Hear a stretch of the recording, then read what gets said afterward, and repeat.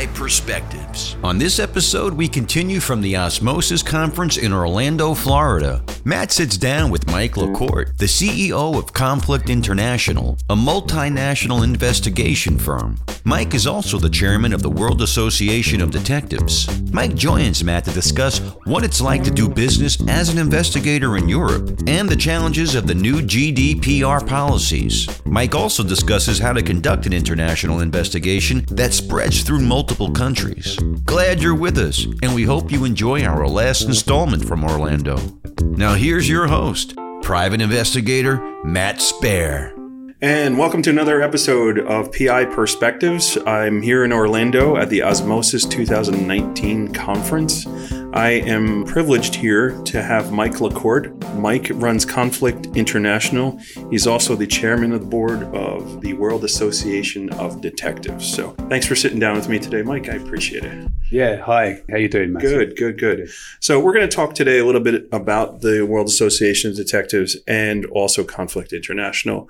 I know you through the World Association of Detectives. We met a couple of years ago. So we're going to jump in on that real quickly. Sure. So tell me a little bit about what WAD is and what the benefits are for being a member to it. Sure, no problem. Well, the World Association of Detectives, the WAD, is a global association of investigators. It was formed in 1925 by ex-US Secret Service, and it was predominantly a US-based association. Right. Over the last 50 or 60 years, it's grown internationally exponentially, and now there are about 1,000 members operating in over 80 jurisdictions around the globe. So it really is a network of skilled, vetted investigators in jurisdictions all over the world. So whenever you need local support in another jurisdiction where maybe you don't know how things work there legally, or you don't know the investigation process, there's boots on the ground there that can help you and be an extension to your team. That's really helpful. Like making sure you're not breaking any laws while you're trying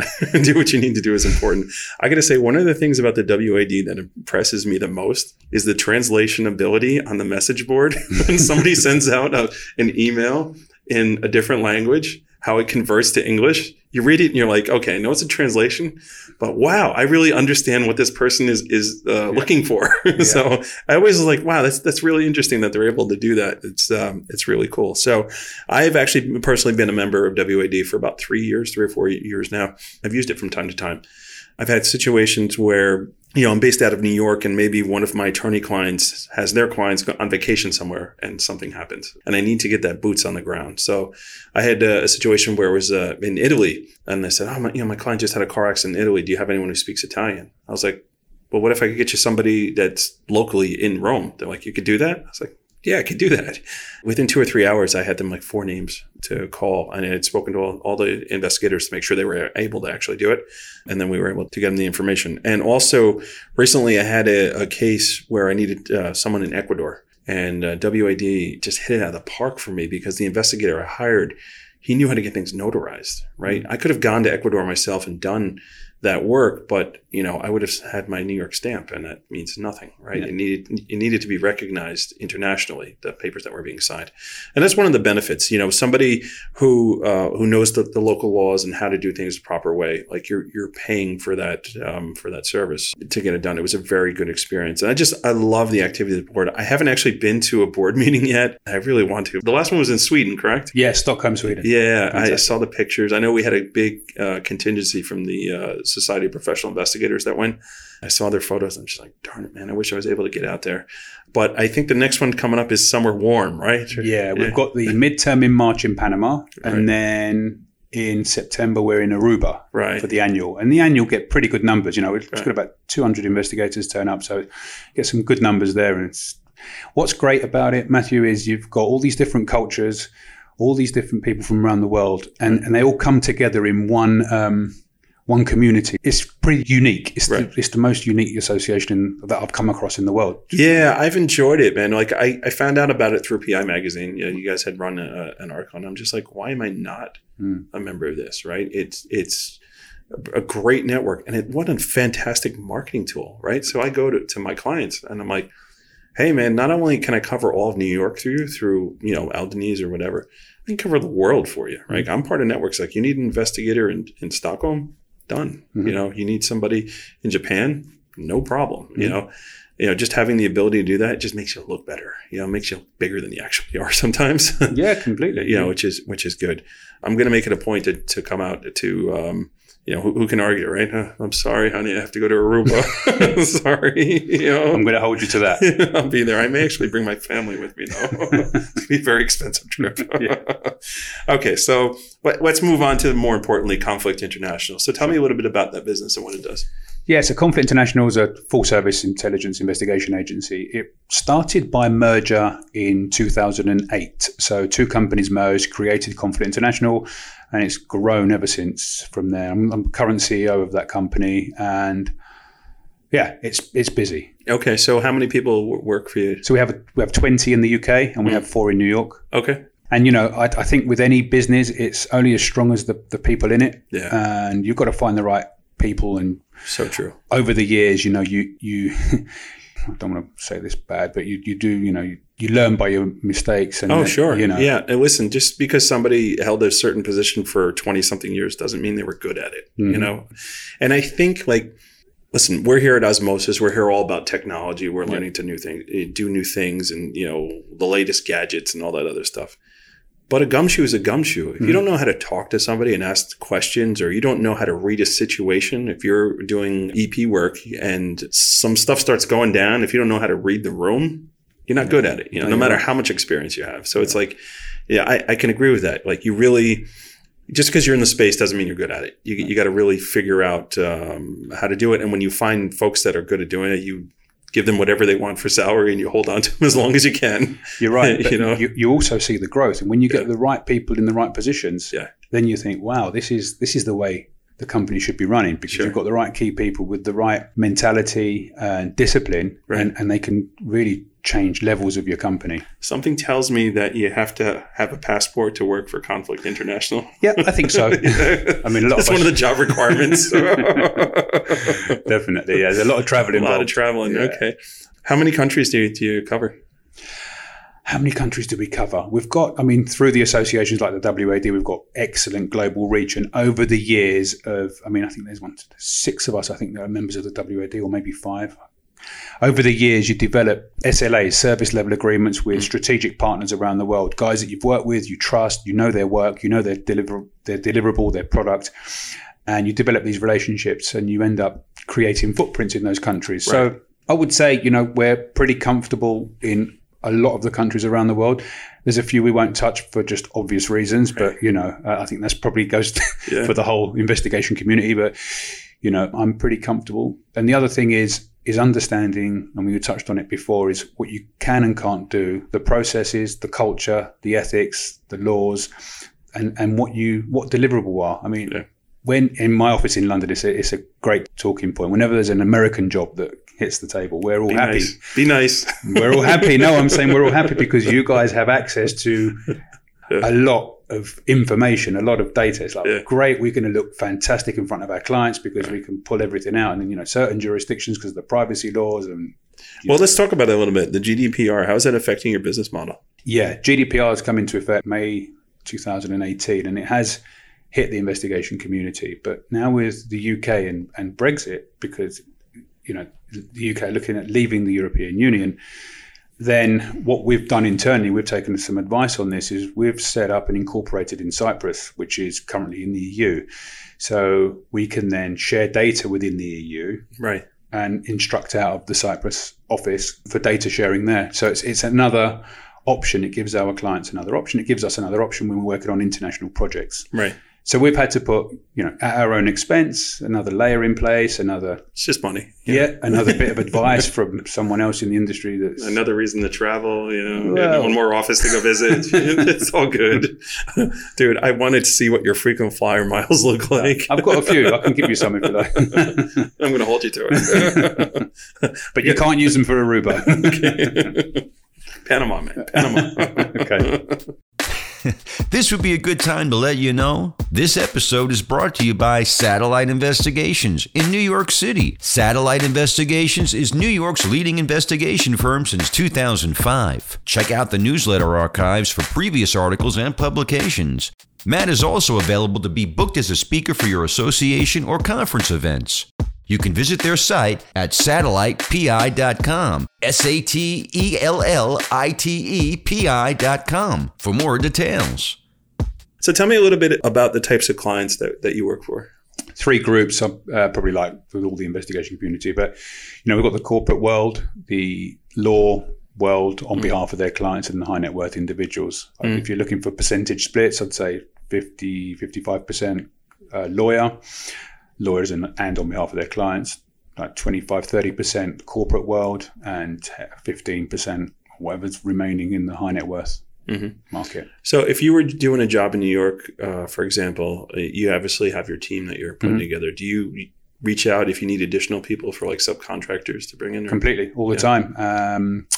And we have I'm sure many people keep this, but we have like a contractor list with previous with Yelp reviews in there. Funny you should say that. Not Yelp, but there are reviews on report. Yeah, because you need to keep up to date when it was last used. Was it value for money, response, and that type of thing? And you just write. It's like an online file sharing spreadsheet, right. of who, where, what, how.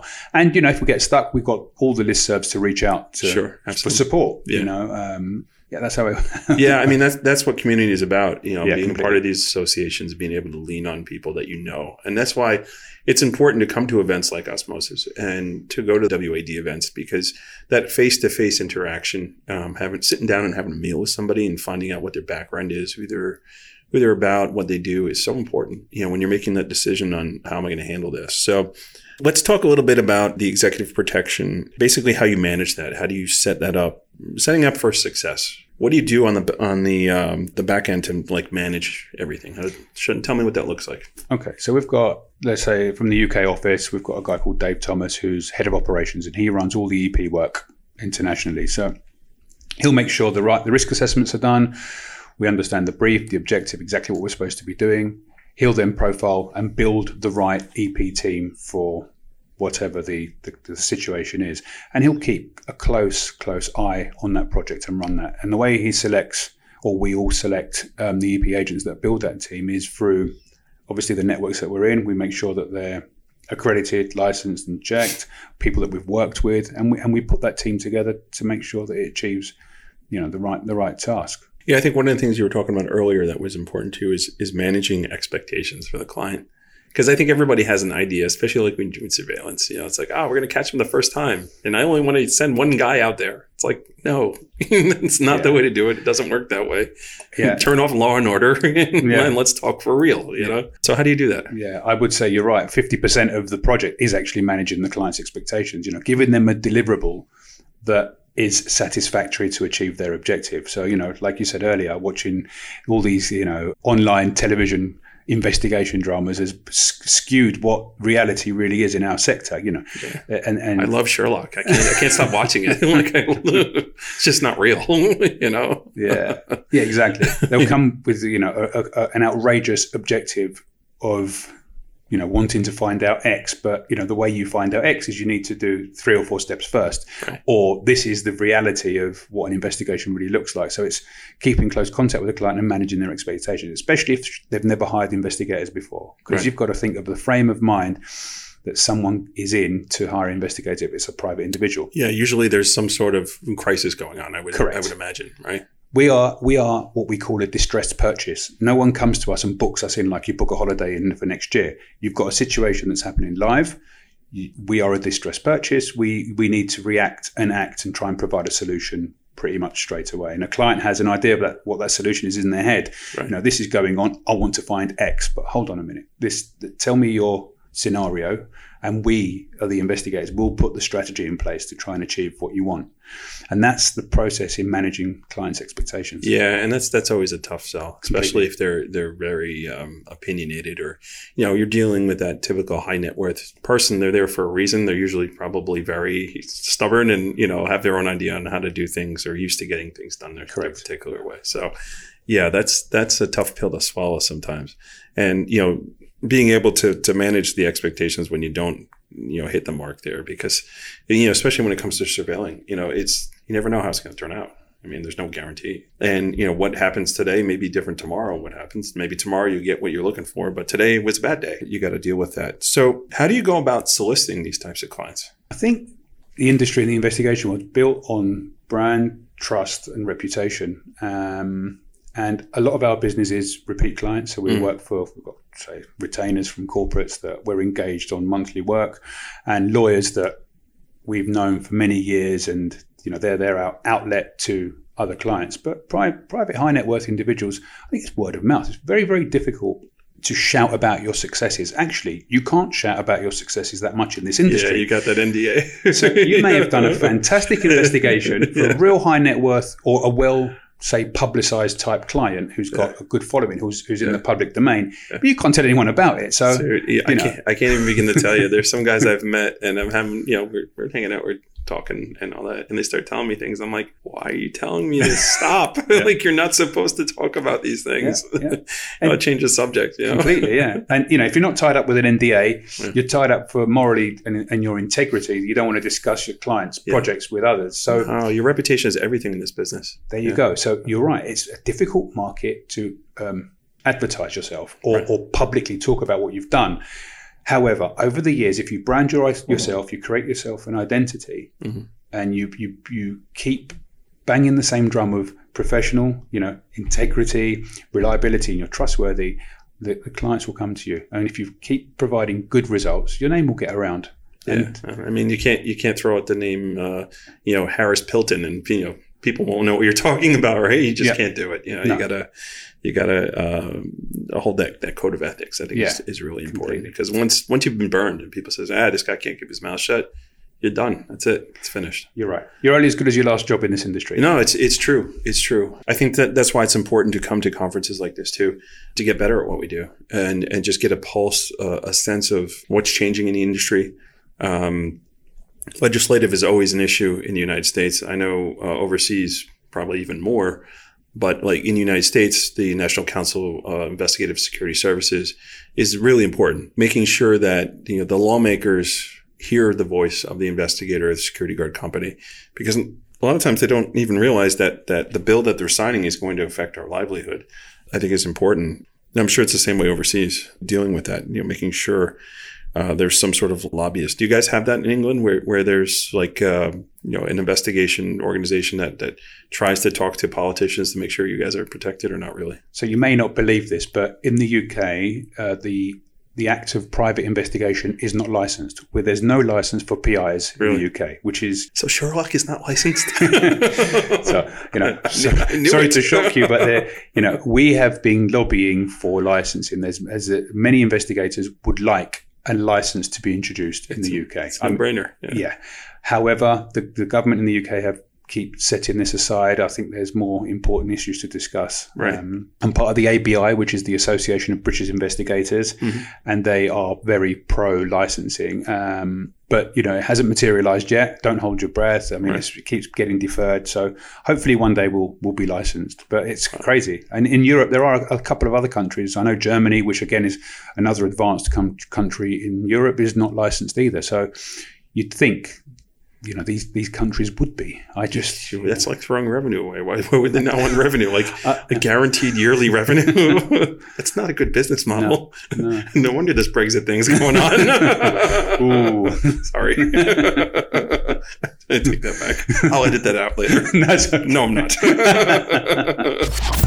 Well, now we're going to tell you about Scope Now, because this episode happens to be brought to you by ScopeNow.com. We automate your social media investigations. Not a Scope Now user?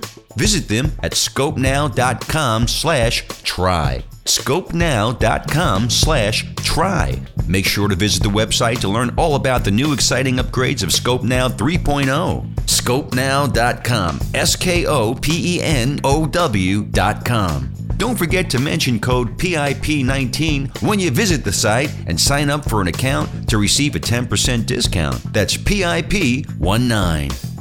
So on top of executive protection, what else does Conflict International do? So we're full service, really. We do the usual tracing. We've got pre-employment screening contracts for corporates. We do background checks, due due diligence work, like a little bit deeper work. We've got our own in-house surveillance team. We do international asset trace work and just providing sort of risk management to clients all over the place. So you see a good need for that, the whole risk management, going in and analyzing the a weakness, some way for someone to get in. Potentially. There's it could be physical. There could be the pen testing side of things as well, where it's more technical and see what vulnerabilities there are out there and how to mitigate risks against that. Do you guys monitor like social media for executives and brands for these big companies? Yeah, we do some social media monitoring or just web monitoring, so you can set up the usual alerts and whatever else. And if you're under a retainer with a client, it's a opportunity to identify issues before they become bigger than you can contain them quite quickly rather than before they become something that's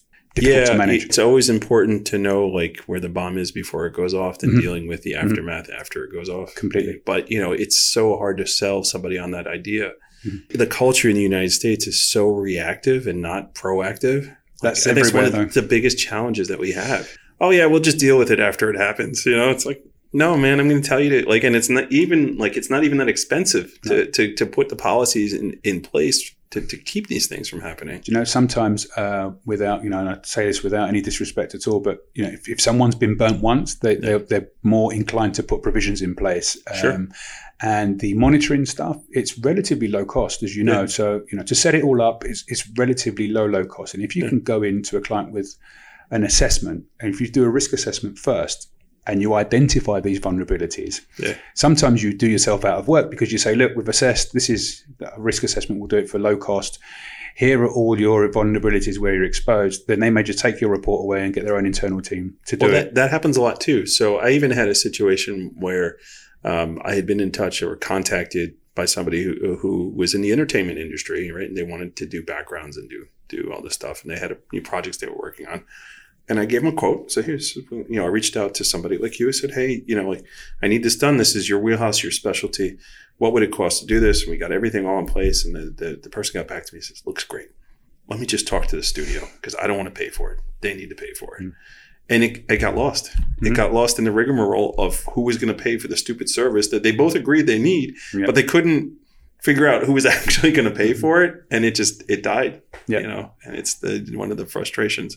It was very obvious they needed it, and it was going to be one of these situations. All right, well, because you didn't do it, now this happened. It's like, really, man, you couldn't get around just figuring out who was going to pay for it. But, it does happen all the time, especially with the bigger the client, the bigger the corporate. Sure. There's too many tick boxes. Unless you're dealing with a decision maker. Then to me, I mean, with my model too, being local in New York and just having a good client base, these clients have message boards where they'll talk about work that needs to be done or looking for a good investigator or whatever. And every now and then, thankfully, somebody says, hey, Matt from Satellite knows what he's doing. You should use him. And just having 3 or 4 other people that are members of that board saying, yes, you should call Satellite. They know what they're doing. Satellite-based investigations is great.